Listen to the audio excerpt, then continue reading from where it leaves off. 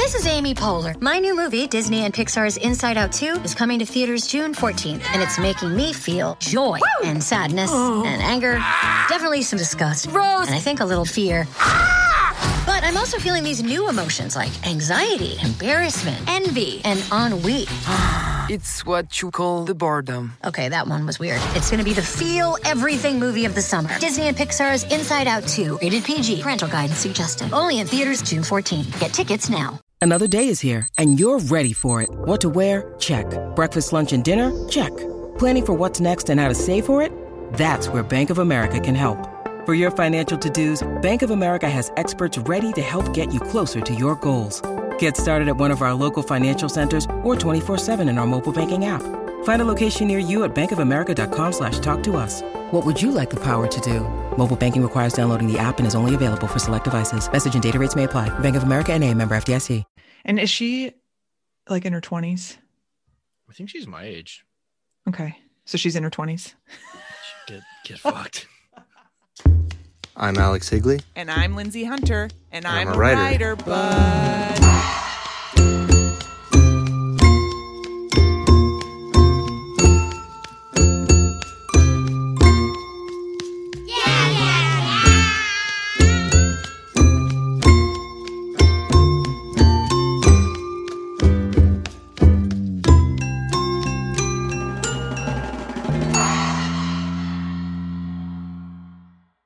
Welcome to I'm a Writer, But today we have Elle Nash, who is the author of the novel Animals Eat Each Other, out on Dzanc Books, which was featured in the 2018 June reading room of O, the Oprah magazine, and hailed by Publishers Weekly as a complex, impressive exploration of obsession and desire.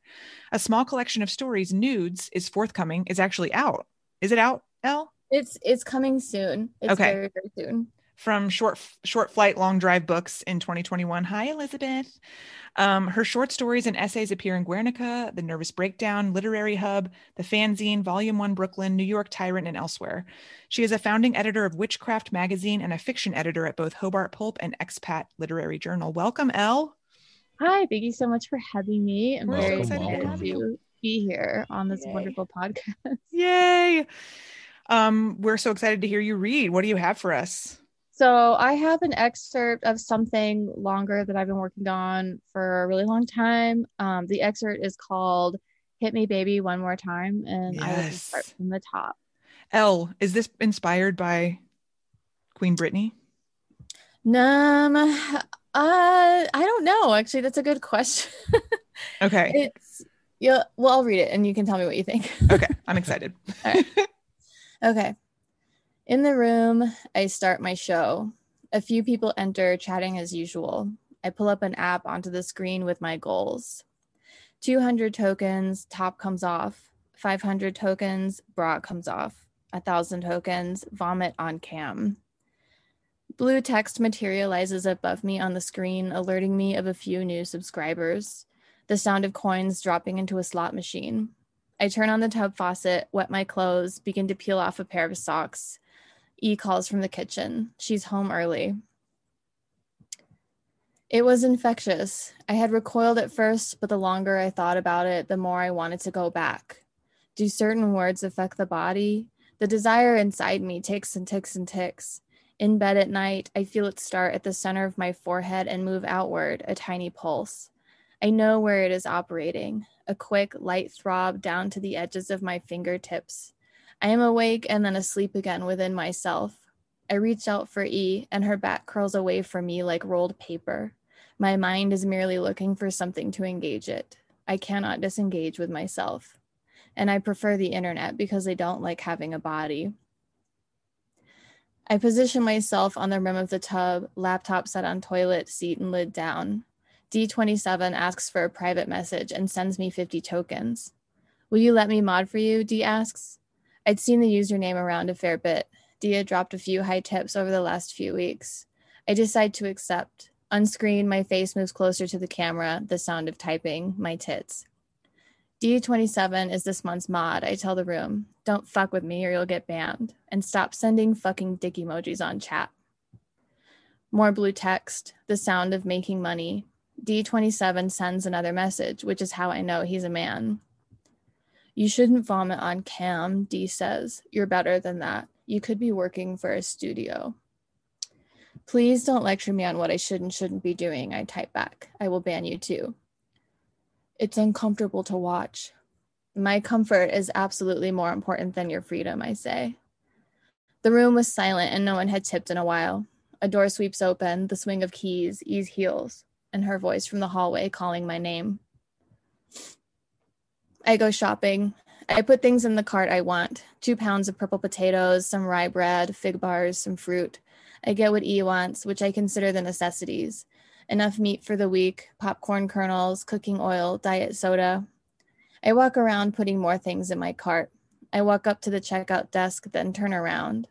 I'm doing math in my head for how much it will cost.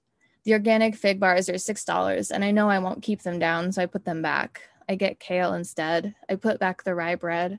I place the bag of purple potatoes on top of a tub of apples in the produce section. I sweep up food crumbs from yesterday's dinner and see a row of ants crawling from under the sink towards the back of the fridge. The faucet pours water into the sink all over the dishes, and the sink fills, clogged with food.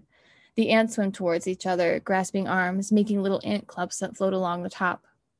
When the fans are on and the doors are closed, the apartment is so big. Everything is far away. At night, with the dark closing in and the doors open, it's all too near. I open the room again on the campsite, same time every day when E leaves for work. The regulars, D, and some newcomers are on. I press my tits against the plastic container and look into the camera. Do you think if I tried forcefully vomit into this bucket when it was across the room and I missed and we went back in time and replicated the situation precisely, that I would still miss? D responds into the chat room and I lean in to see the response. I don't know what you mean, like odds 50-50, he says. I mean, if we replicated the conditions exactly, down to the molecule, down to the position of the moon. I'd like to think there was a possibility you could make it. Isn't there something that says we are flashing in and out of existence so quickly that it cannot be seen? Wouldn't it be somehow different? But my hands are in the same positions. So is the bucket. So is everything. The vomit is the exact same weight and volume. Would I still miss?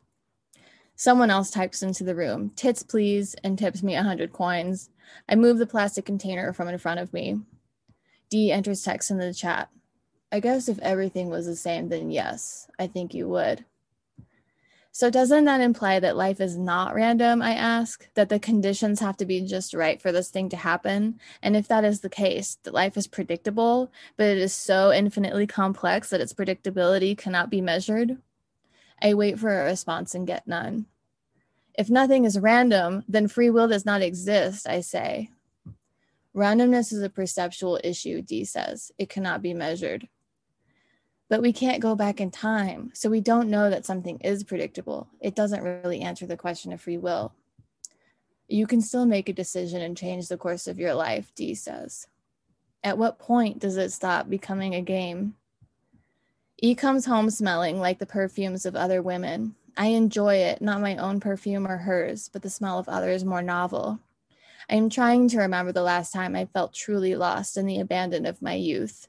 The sound of a jet overhead, a large, empty feeling of danger, the wild eye of a cat in the dark.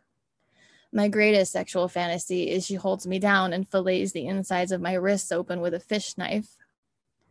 I touch her breast, the crease of her eyelid pulses. I breathe in, she breathes out like she's been running. My lungs are dry inside like a stack of hay. We are all shopping all of the time.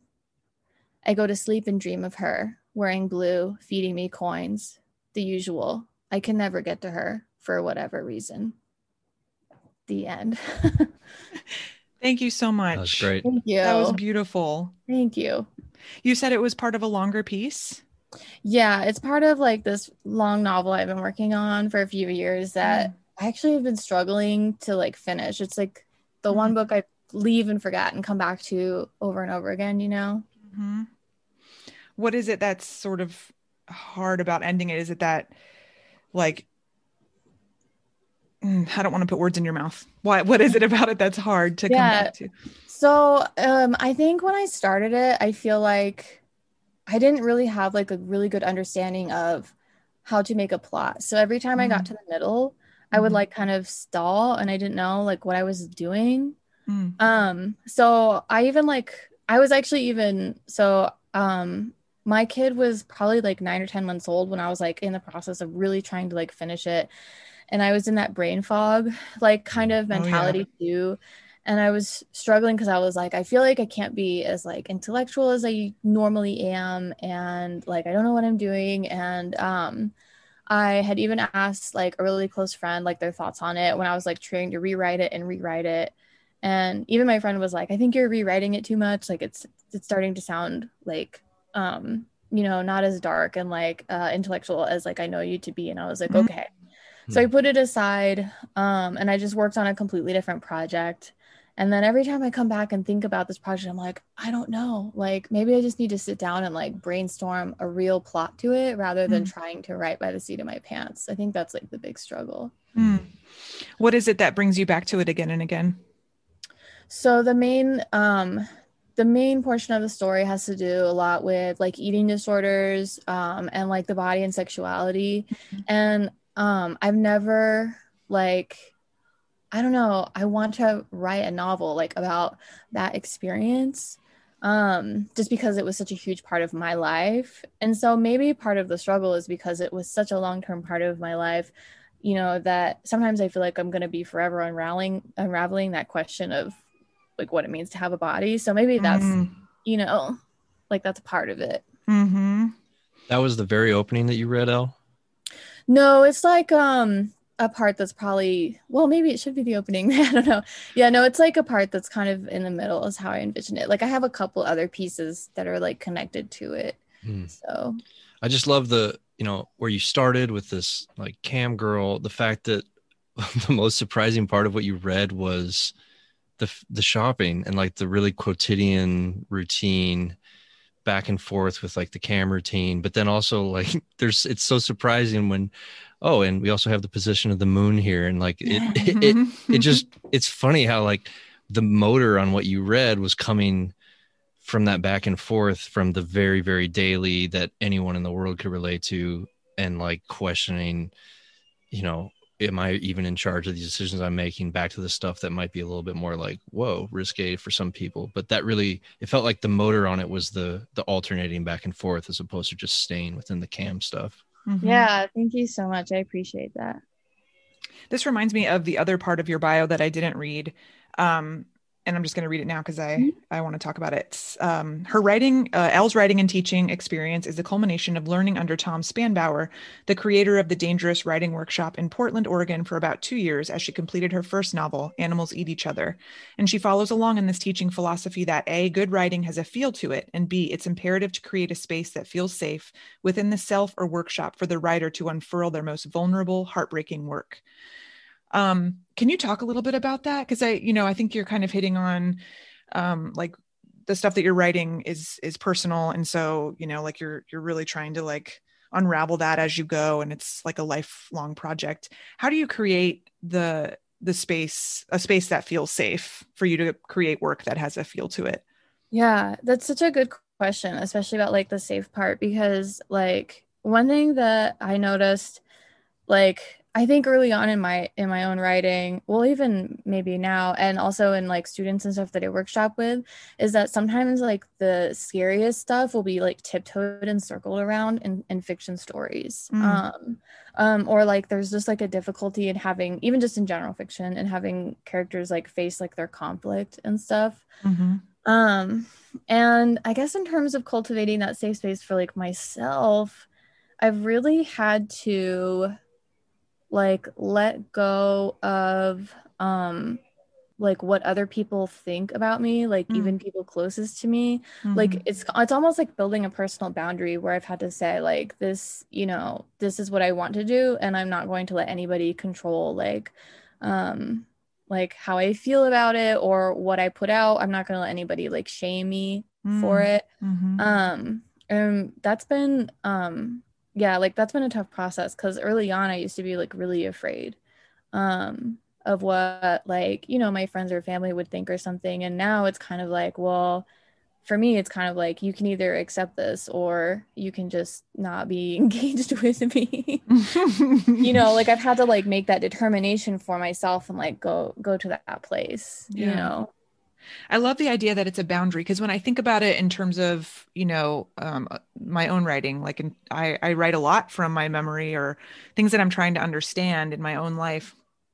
And it feels like I'm approaching other people's boundaries, but I never considered that I myself could have a boundary, you know, like an ownership of my memory, of my experience, and sort of like, you know, I don't know, defending it in a way.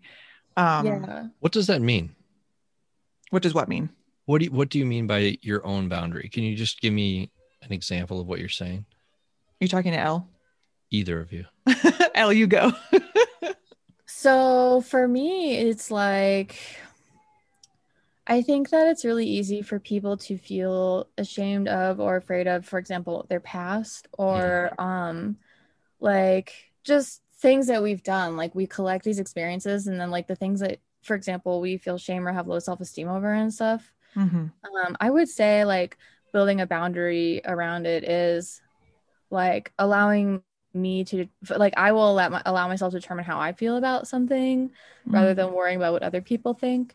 And then the other thing too is like a big thing for me is like the space and time to spend time writing and thinking freely, which is really hard as like a new parent, like having space to think, like uninterrupted space. Like I've had to negotiate that time and those boundaries really clearly within my life. And what has been really powerful about being able to negotiate that is like it's me literally saying like, no, like I am worthy enough to like have this time to explore this, and like not feeling guilt over it. So I think that's how I feel about that. I see. Do you schedule time throughout the day for your writing, or is it sort of catch as catch can? So yeah, like prior to COVID, I definitely did schedule a lot. Like I always woke up really early in the morning before my kid was awake, and then I would write until she woke up, and then like she would nap and I would have that time, and then sometimes on the weekends then I would be able to write for like longer periods, or you know, just like tell my husband like, hey, I'm really on a roll with this, so I'm gonna like finish this and it's gonna take me a few hours or something like that. Now because of COVID, like, and also because I am staying with my parents, which is like both terrible and wonderful at the same time. I have a lot more hands around me, like with my kids. So I've been really lucky to just have a lot more time to work. So I'm like working from home, and there's just like multiple people now that are able to spend time with my daughter, including me. And it is kind of catch as catch can, but I've kind of settled into this really nice like routine where it's kind of similar. I wake up early, I work until she wakes up. I get her to do her like morning stuff and spend time with her. And then like if my mom kind of works a varied schedule. So if she's home, sometimes she'll hang out with my daughter all day. And then I really get this wonderful stretch of time to like just do what I need to do, like work wise. So that is incredible. It's been really nice. It's like there's parts of it that have been really difficult, but like the time that I have had like this past year, I feel like I've just been able to get so much done, and I've been really happy and lucky for that. Yes. Definitely. Are you working on this novel alone, or are you working on other things as well as you're getting your writing done? I'm working on other things as well. So like I had like I told you I took that break and I just worked on something else. So I had completed like a novel manuscript that I like plotted from beginning to end for the first time, like I just kind of like went really methodically with it and finished it. And that took me a couple of years, and that's like out on submission right now with my agent. So I've just been in this like limbo with that.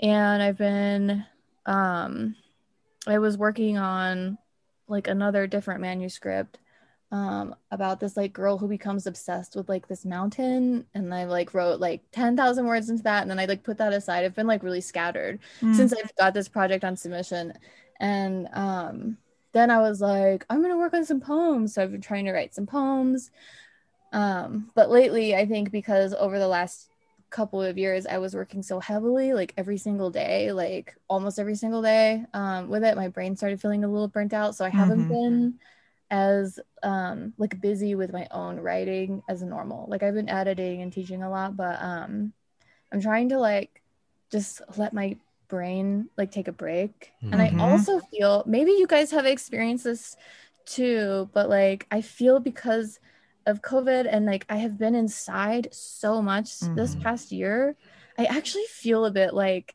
it's harder for me to pull forth like imagery and writing like the way like that I used to. And I wonder if it's because my experience has been so similar for the past year. It's like wake up, sit at your computer, take care of your kid, you know, I don't know, like maybe go for a walk or something. Then yeah, totally. Like, routine and Kristen Arnett, I think, was talking about that on our recent episode where she was like, you know, I used to just like go to the coffee shop and write, and I would just watch people, you know, like, and it's like, that is so inspiring. Even if that never shows up in your writing later, it's still just like, it's food, you know, like we're not getting that kind of like nourishment as writers, you know? Yeah, that's how I feel. It's like it's like I took for granted like how valuable just getting out of the house and like doing things and watching people and like sitting at a like coffee shop or talking with a friend for an hour in person over food is because it's been really interesting. That's the part I definitely relate to. It's just like a conversation with a buddy, you know, getting lunch or something, just something where, you know, you're hearing someone's ideas and it's maybe less structured, you know, like Lindsay and I think the reason we have this podcast is basically to build conversations back into our lives as a result of this pandemic. But yeah, you know, where someone's just going to say something that potentially could surprise you or spur you down a different way of thinking. I cannot have one more goddamn conversation about whether or not we can go fishing with my 5-year-old. Oh my gosh, that's so cute. Oh my God. And it's cute, but it's also, he starts the conversation over every morning. Yeah. So just to be clear about the fishing, Mom, are we going fishing today? And I'll tell him exactly when we're going fishing. And it's like the next morning, he's like, Mom, when can we go fishing? It's so funny. Yeah, I understand that too. My toddler, like, it's so weird because, like, I think maybe 2 to 3, it's like when they start becoming more social, and like she's 3 heading into 4, and she's just craving like social experience so much.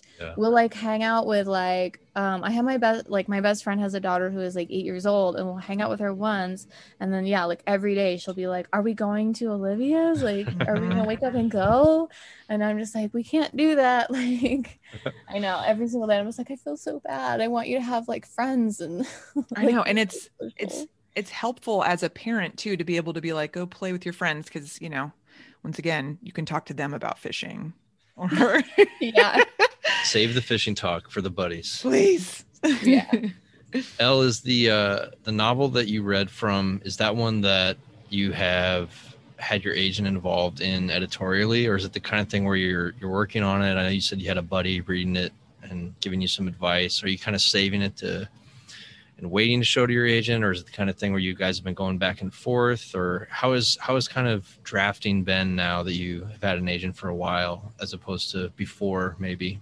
Yeah, so the one that I read from just now, my agent hasn't seen it because it's not complete, and I really want to make sure that I get something like at least clean to him before, so we can like spend less time trying to like edit it and all that kind of stuff. Did you have to edit Animals Eat Each Other a bunch with your agent? So I wasn't agented when I had Animals. Right. Okay. Yeah. And surprisingly, I feel like Michelle is an amazing editor, but I feel like we didn't really do a ton of drafts, which was actually like really nice. But this one that's out on sub now, so that experience was really interesting. That's the one that I did work on with my agent. I had like sent him like kind of the rough draft, and then we talked a little bit about plot, which was really nice. Like he helped kind of guide me a little bit in that way. And then I think I did like 2 more drafts, sent it back.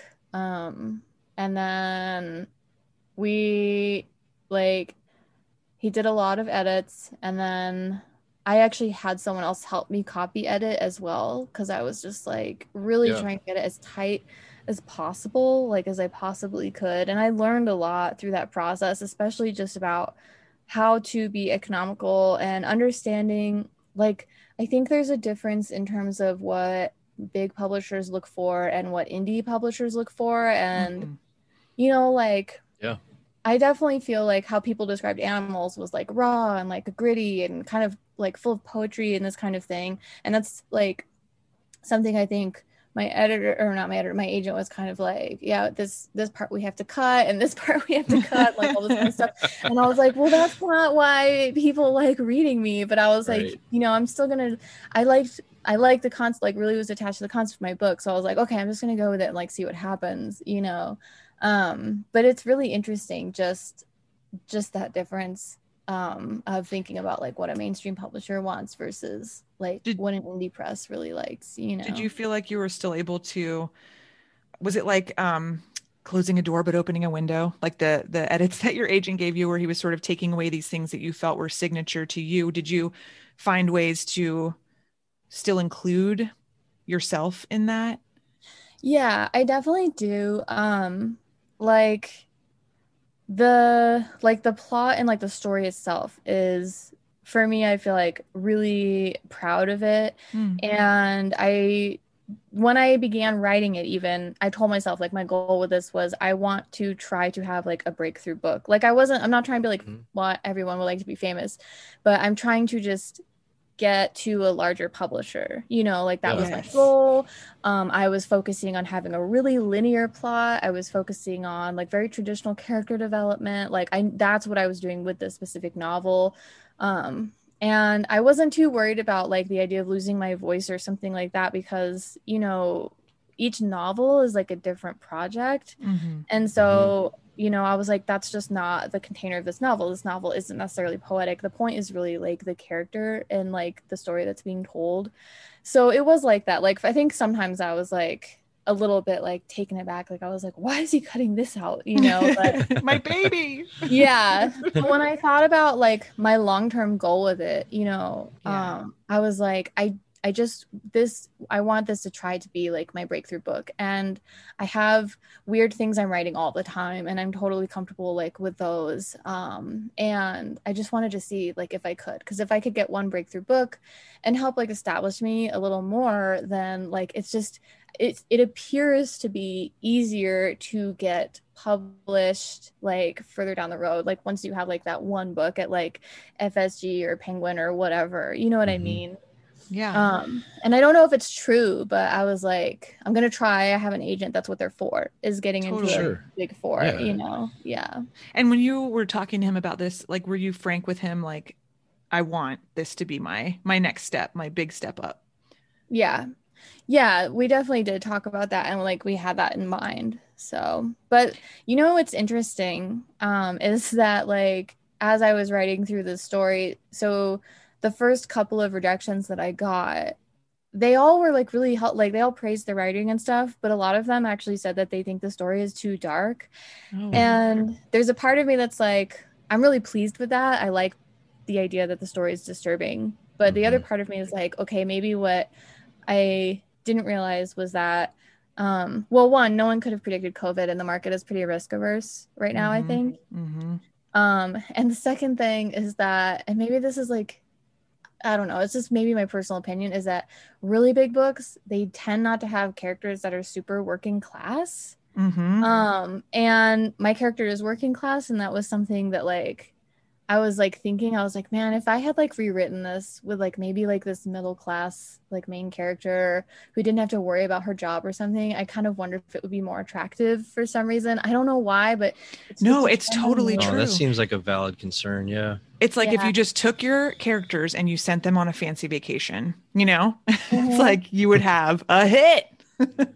Right. Yeah. And I thought about that for a while. Like I was like, I wonder if that's what's going to happen, is they're not going to connect to the character as much. And now there's this part of me that's like, because it's been a while and I've had quite a few rejections and I'm just like waiting. There's a part of me that actually is, I'm at this point of acceptance. Like, I'm like, if this goes like independent press, I'm actually okay with that because I love the book that I have made. I want to talk about working class stories. And if that means that like I end up not getting like with a big four or something, that's totally fine to me. I have like, I mean, I'm like, how old am I? 34. I have like years ahead of me to continue like working towards a long-term degree. Like I have, or career. I have way more like books in me that I can continue to write. And if it doesn't like break through this time, like I've actually made peace with it. That's So, cool. I yeah. love what you said too, Elle, about like some of these reactions you're getting is like, okay, this is great writing. It's really dark. And, you know, that's Elle Nash. I mean, like, so regardless of, you know, how much you feel like was maybe changed with that project with your agent, I mean, that sounds like your work. I mean, your work is, of what I have read, is typically very dark and it's well written. So it sounds like you still got your stuff exactly how you wanted it ultimately, you know. It's cool to hear. Yeah. And I wouldn't even like, I think I got one rejection that said I could do with the last like 20 pages or something. And the whole like point of that book really is like the ending. Like my goal is like really to be like, I have to get these people from the beginning all the way through to the ending. It's like the most important piece. So for me, I'm like, if I ever had a publisher who was like, sure, we'll give you like, you know, this big deal or whatever, but you have to cut the ending, I don't know if I would do it because I'm really attached to it. I don't know. What if you cut the ending but put it in the middle? I know. Just pasted it. Or if I just like accepted the deal and then snuck the ending back. Yeah, that's right. I like that idea. That's a great idea. Yeah, take the deal because it's probably not going to be in the contract that you have to delete those 20 pages or whatever. And then you can convince your editor. You know, what's funny is like I firmly believe that like the books that aren't huge, like, you know, the books that aren't about fancy people going on vacation are the ones that linger and are the ones that people remember and like fervently love. And so, and who, you know, the books that people talk about years down the line. So it just sucks that that they don't get the big deals, you know, like, not to say that yours, I believe that you will. And I, from what I know of your agent, like, I think you're like in the best hands ever. Definitely. But I also want to say, like, it's okay to be dark, you know, like we should be. Also, I completely appreciate you being so frank about this, Elle, because a lot of times this is the kind of talk that you don't really hear out in the open. And it's the kind of stuff that, you know, people message other writers about, or, you know, you kind of, and I think sometimes for people who are maybe a little bit newer to submitting or publishing or whatever, or just trying to write a damn story, it's so helpful to just hear someone be so frank about it. So thank you. Yeah. And also there's like this whole attitude of like, oh, we're writers because, and I don't know that, you know, that this is still true, but it's like, we're writers because we're artists, but it's also like, I need to make fucking money. Okay. Like, you know, like I want to make a living. I want to be paid. You know, like other creatives get paid. Definitely. Yeah, no, I totally understand. I spent a long time, like thinking about like the business of like that, like just being a writer and all that stuff. And it was like hard to find that kind of information too. So I don't know why it's like kept hush hush. Maybe it's because maybe it seems less cool to like talk about that stuff. People like to like have these personalities we project, but I think that is it's it. helpful to like know it. Yeah. I mean, I think even people are a lot of times hesitant to disclose how they make money, like what their real job is, or like, you know, if you're not a professor at some fancy university or whatever, if it's not in keeping with, you know, the traditional idea of what a writer is or how a writer makes money, I think people are sometimes hesitant. That's why I always like saying, you know, I just have a normal job and I'm trying to do it like everybody else. I really relate to everything you were saying, Elle. So yeah. So thanks for just being open about that. Yeah, for sure. I always think about William Faulkner sliding The Sound and the Fury across the bar and saying that's the best book you'll ever read. I can't remember who he said it to. And then I jumped to Atessa Moshfegh being like, I'm going to write, I think it was with McGlue. She was like, I'm going to write like this very formulaic book because I want to mimic the successful type of book, you know, and like she was very Eileen. Was it with right, Eileen? it was Eileen. Yeah, Okay. yeah. Yeah. God, I love that book. Yeah. And I just think that's so like, yes, we should be talking about this more. Like, I am a writer and I am talented, but I also want success. Yeah. Why is that so No. hard to say? I totally get that. That's actually where, she wrote that, like that article, I think that was in The Guardian about finding 90-day novel. Oh, right. Yes. Yeah. And that's actually that's where I found 90-day novel, and I used part of that process to finish my novel that's on Sub now. Oh, cool. Yeah. Because I wrote the very first draft of it in like 11 weeks or something like that. And then, of course, I spent like 2 years then refining it. Yeah. But I think about that all the time because she is so like fucking prolific. Like she has to be working like crazy hard because she's had like a book come out once a year now for like 5 years or something like that, or every 2 years or something. And I just like sometimes when I think about her, I'm just like, she must just be like just working like constantly like on these different ideas, you know? Yeah. And like also advocating for herself for like, yes, I do want to put a book out this often, you know, like, cause I feel like sometimes you're counseled not to do that, you know, like take your time and like, don't saturate the market. And she just must be like, no, this is what I want to do. And wasn't the most recent one like from earlier? Wasn't it like something that she had completed and then just had let sit, and then she was like, maybe I want to put that out? I think was it Death in Her Hands? Is that what it's called? I'm not sure. I feel the most recent one. I feel like I had read something where she was like, yeah, I just had that.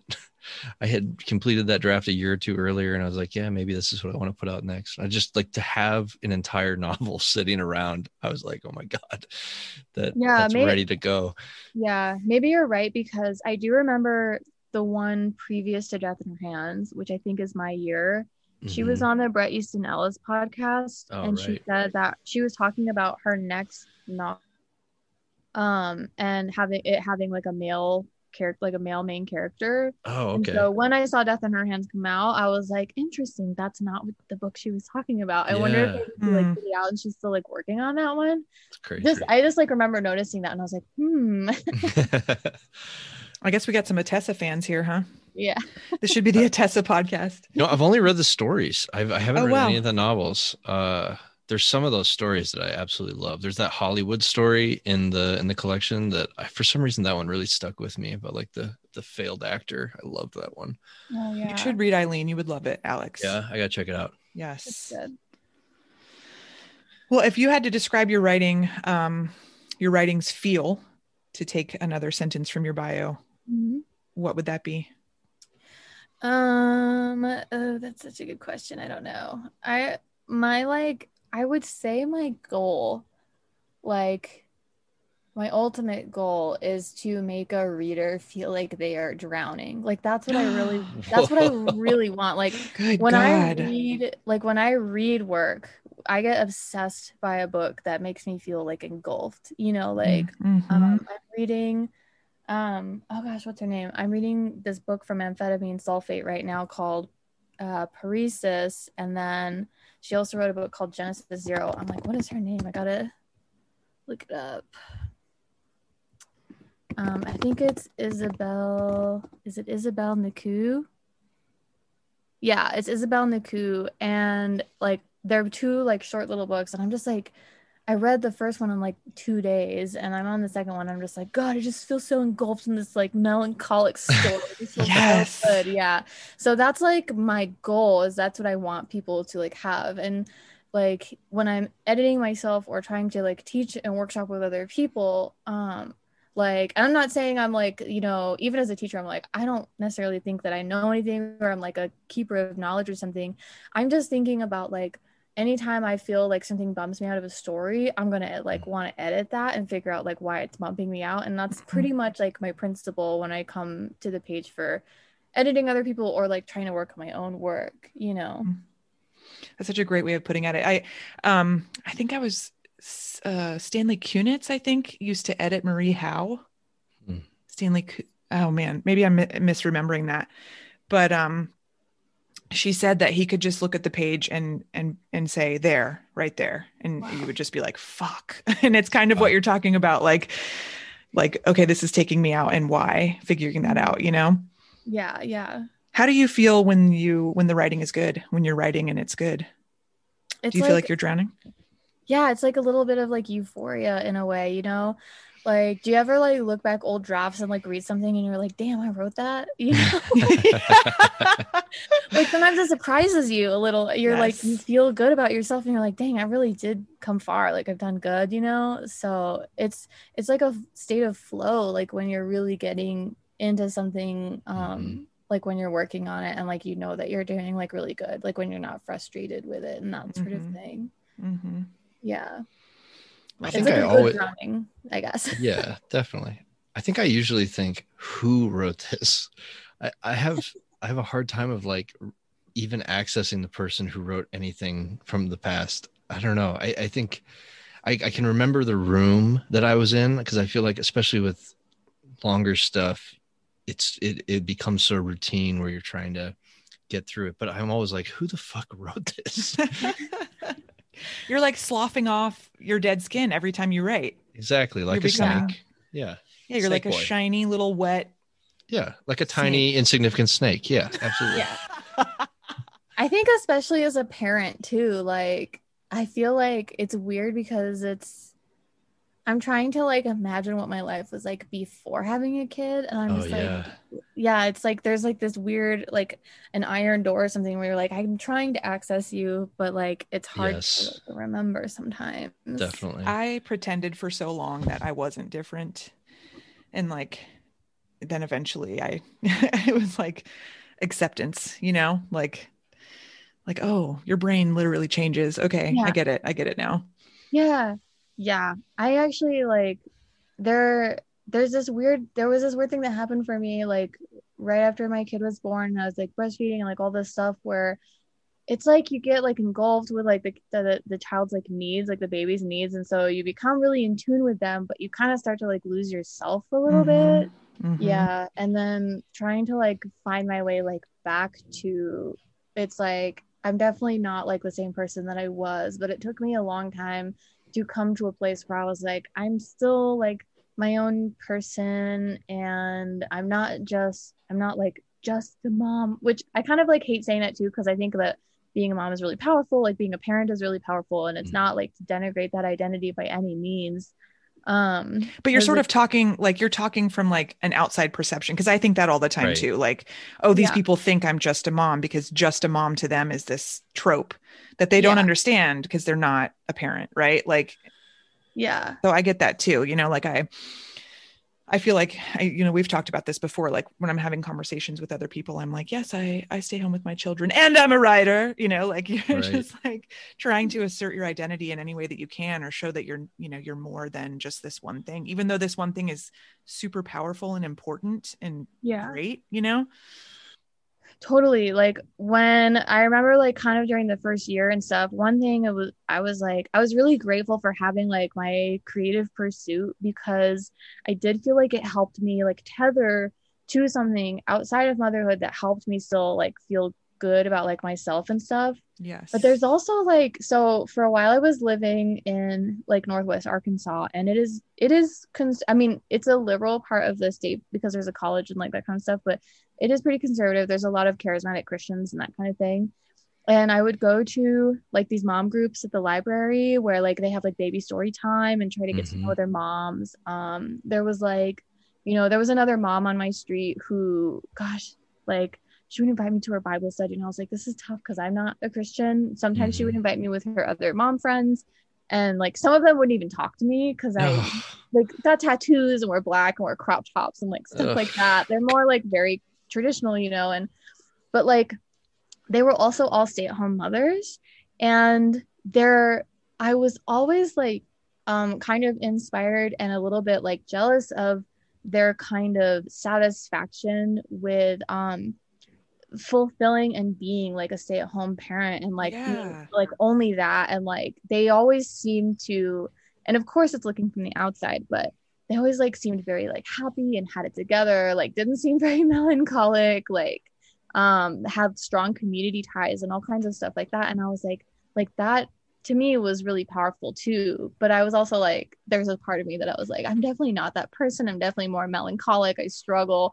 So my creative pursuit was kind of like the thing that kept my mental health like sane during that time, you know. Yeah, I mean, some of that I feel like it has to be denial, right? Like I remember seeing a Mormon family member pin this article on Pinterest, and she has lots of kids, and it was like, oh, this like rage or anger or loneliness you feel as a mother, that's Satan coming in and like trying to, you know, whatever. And here. and I remember like just feeling so desperately sad about that because you can't project those things if you're a mother, right? Like you're not allowed to, because you're supposed to be fulfilled by this ultimate role. Yeah. You know, and we've all been telling ourselves that for, you know, generations, since ancient times. Yeah. So it's like that. I always feel triggered by people who don't show the darker side of themselves, because it just can't be. I know. Yeah. I always wonder that, because it's like, of course I'm like looking, you know, like from the outside in. Does anyone else so feel like, the way I feel? Yeah. Yeah. I know. It's super curious. Sarah Peterson just wrote about mothers on Instagram, and Instagram is like a huge culprit of what we're saw talking this about. article. Yeah. Yeah. And it was about mothers who are like embodying Victorian era mothers, like in their imagery and like, and in their, you know, fulfillment in the imagery of being a mother. Like how so? Like, what do you mean? Just like they're mimicking these Victorian era images of motherhood. So like there's the like the mother like pouring like a dish of water onto her child's foot, you know, like very like pure, almost like Madonna and child-esque portraits of just simple like mother and child, you know, like this is what my role is, and this is, you know, and mothers on Instagram are doing this, you know, like and it's one of very many things that mothers on Instagram are doing to show, you know, like motherhood as their main jam in life. But it's just so interesting, because it's even in that there's like a searching, right? Like there's an assertion of self there, you know. And that's I mean, I remember Alex Tanner had that article about Mormon mothers on Instagram. Yes. And really like reading that, and even thinking about the recent one you're just talking about, like that is the outlet. That's the form of expression. That's the creativity in some way, like the performative aspect on Instagram. But God, that stuff is dark. It is dark. It's all humble brags, right? Like, and that is so not that humble either. I mean, it's like forefronted. It's really wild. Somebody's going to write a great novel about that. Oh, totally. In the same token, I feel like I also feel solidarity with these mothers, because it's like I can, you know, like we all have that in common, I guess. But I think it's cool that both of you have said extremely generous statements about these groups of mothers that are, I mean, Elle made the comment about almost feeling jealous of their comfort with their, at least I don't want to put words in your mouth, but just there was some respect there at least. And I mean, I don't know what Lindsay just said. Jeez,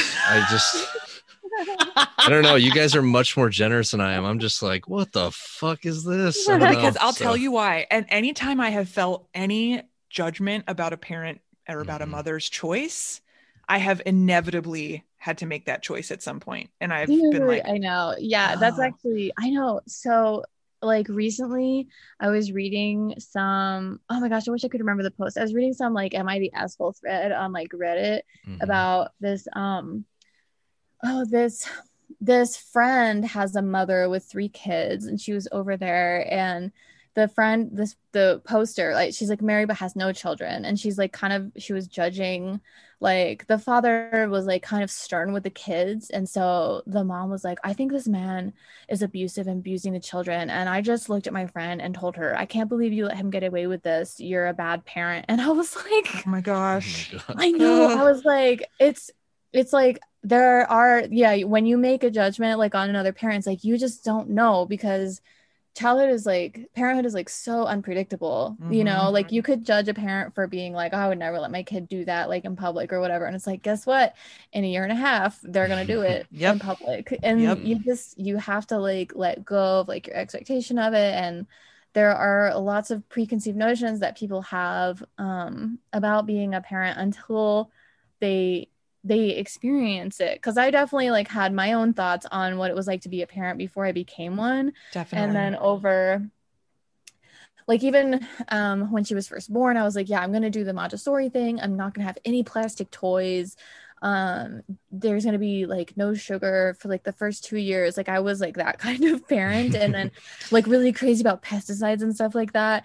And like now I'm kind of like, yes, you can have like your third piece of candy for lunch. It's fine. Oh my God. Like you haven't even eaten breakfast yet. It's whatever.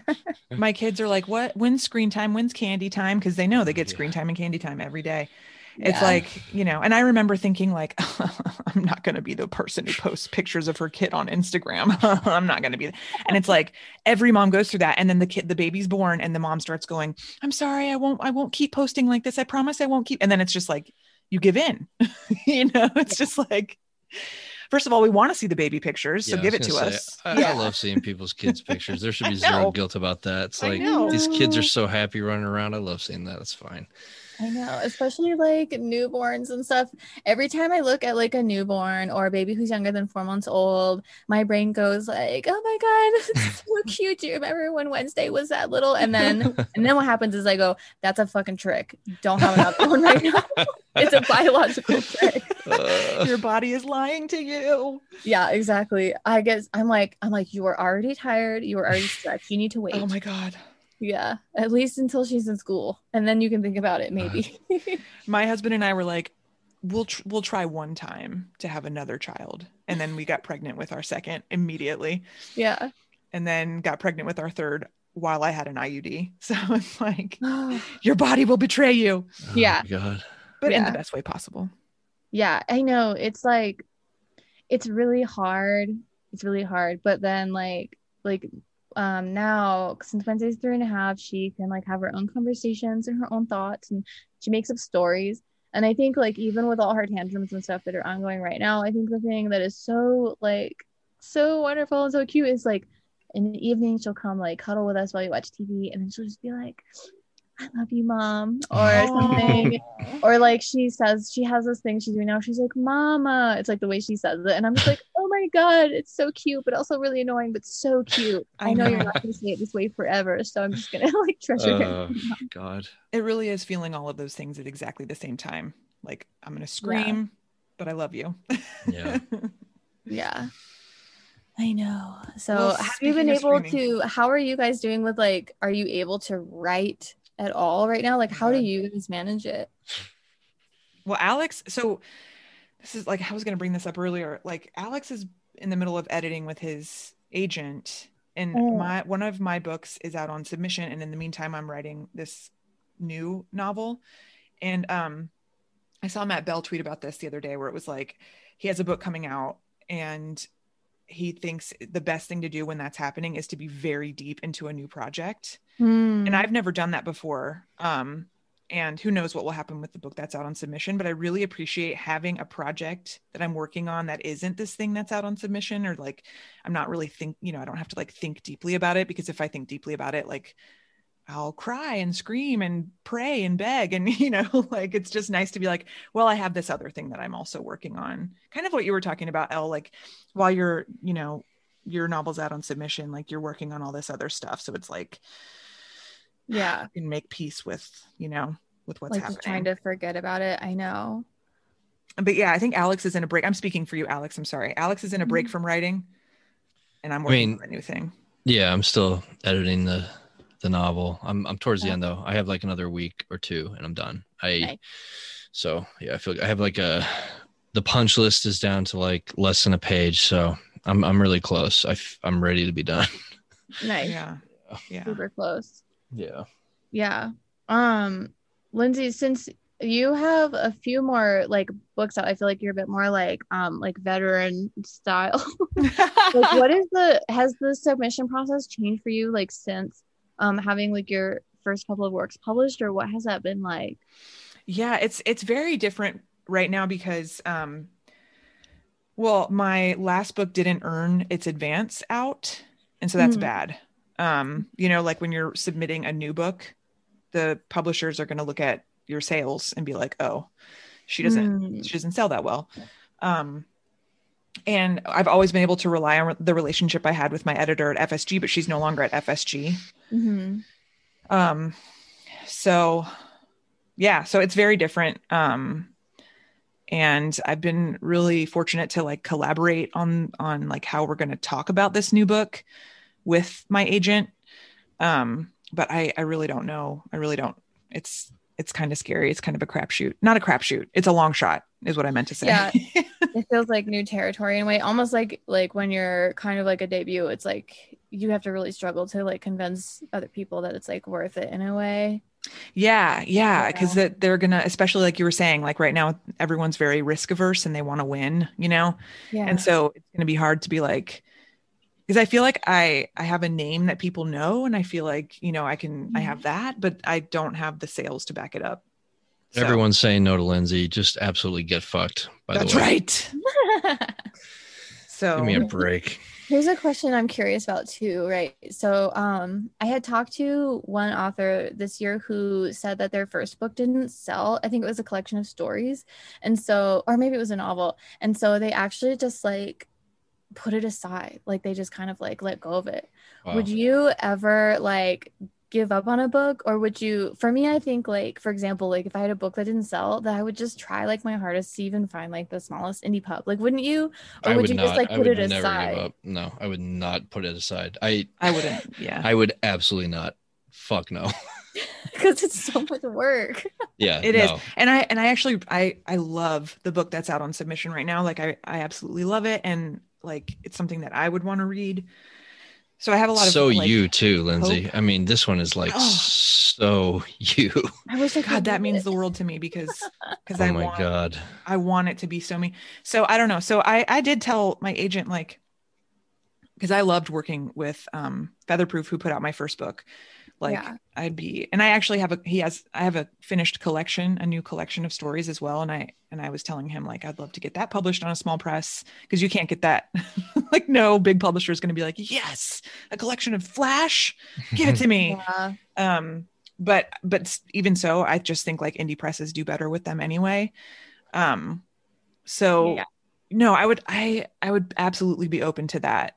To any, like, I love small presses. I love indie presses. So, I just really love this book, and I just want it out there. So, yeah, I totally get that. I remember when I first started talking to my agent, and he said that short story collections don't really sell. And I was like, okay, well, I was talking to Elizabeth, and she was like, I want to put out a book. And I was like, okay, let's see what I have. Like, yes. And I'll put together a collection, because if it's not going to be at a big press anyway, like I want to do the weird stuff indie. Like, I have a really short experimental novella coming out at some point, like with another small press, and I'm like, yeah, no big publisher's ever going to take a 20,000 word like experimental novella. So I just want to like stay indie sometimes too, you know. We just learned about novelettes. Have you heard of a novelette? No, what is Shannon McLeod told us about it. It's like 10,000 words. Isn't that like a chapbook, or is it really like a novelette? Sure. She said it was a novelette. Yeah. Fascinating. Yeah. Oh, is that Whimsy that's out? Is she? No, so that's a novella. She originally called it a novella in stories, but Long Day Press was like, let's just call it a novella, because people aren't going to want to buy a novella in stories. But yeah, novelette, that's a thing. Interesting. I love short books. They make me feel so productive. Like I read as well, you know? Yes, exactly. Yeah. I am trying so hard to like get through Moby Dick, but the idea that it's like 120 chapters or something like that, I'm just like, I can't. It's so tough for me to like sit down and pay attention.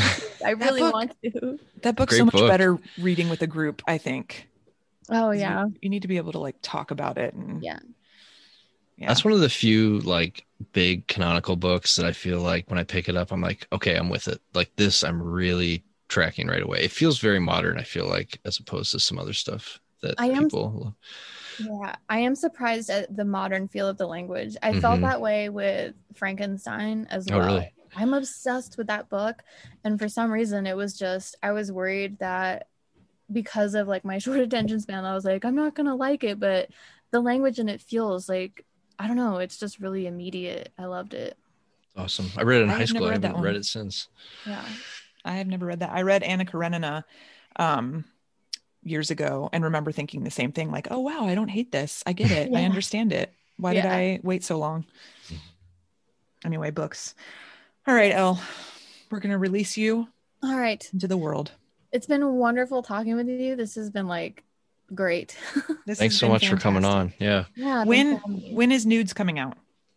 So it's a surprise drop. Oh, Yeah. okay. Like hopefully soon. You know how like Taylor Swift, I guess, like dropped a surprise album or something. It's gonna Yes. be kind of like that. I don't Cool. know when even. So I even awesome. if I wanted to say I couldn't, we'll find out. Just keep like an eye on like Twitter. I or love that Instagram. idea. Yeah. Cool. And like see. So Nice. yeah. So yes, everybody follow Elle on Twitter so you can stay up on Yeah, Nudes it's sad erotica. at Sad Erotica.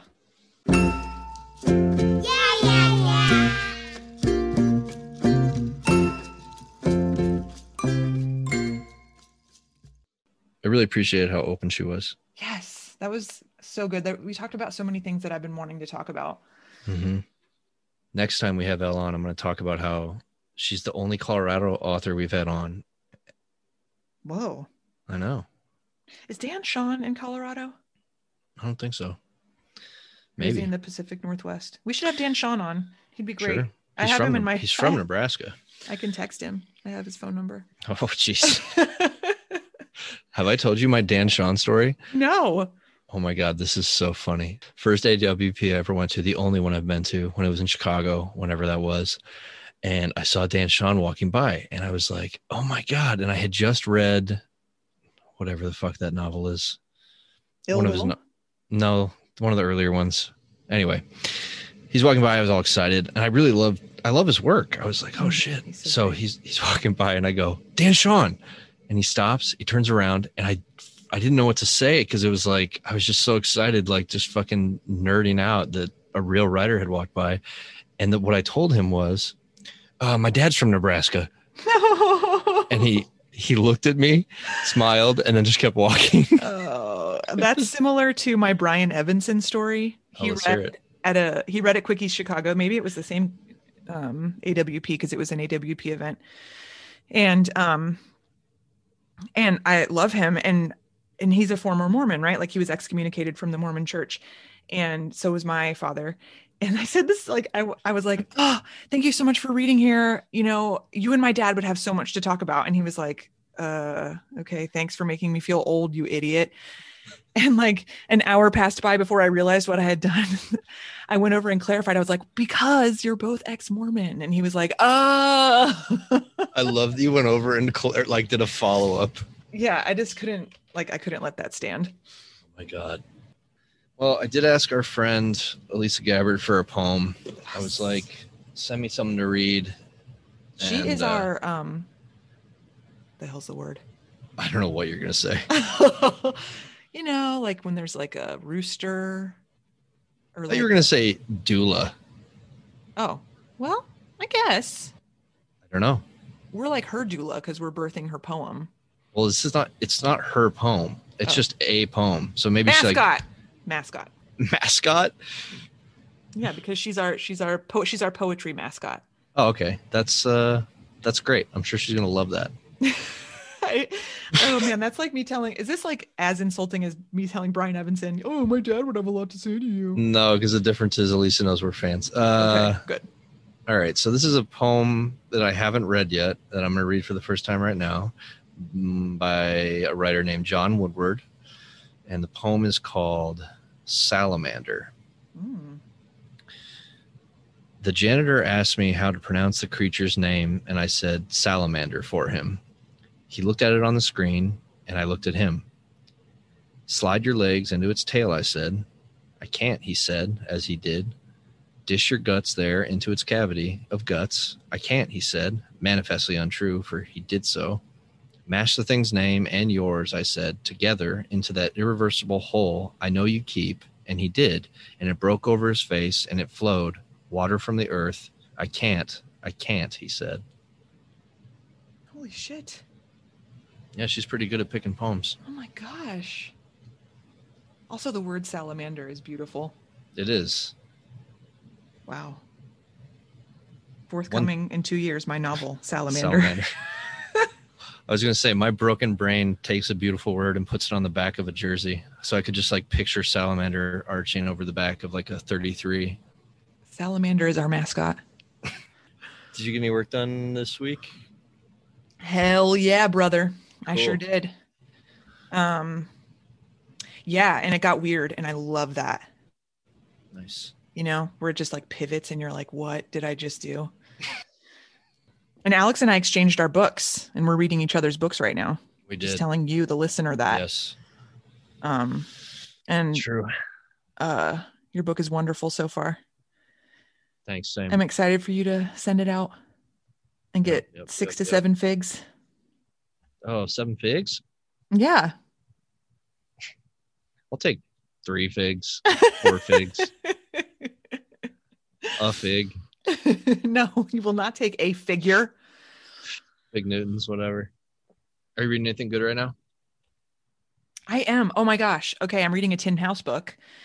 So of course it's good. It's called The Whispering House. It's by Elizabeth Brooks. Oh, I keep seeing this on Instagram everywhere. Yeah, it just came out. I don't know if it was out in the UK before.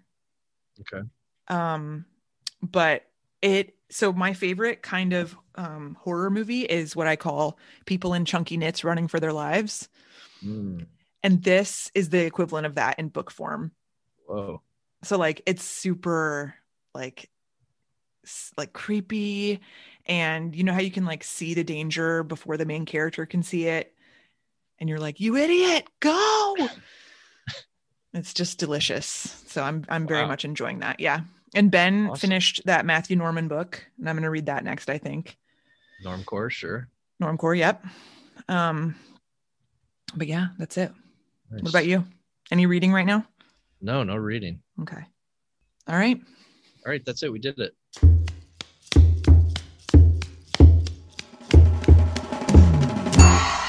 I'm a Writer But is recorded by Alex Higley and me, Lindsay Hunter, in our respective basements. Because there's a pandemic out there, please wear a mask. Yeah! Editing by Lindsay Hunter. Music by Max Loop.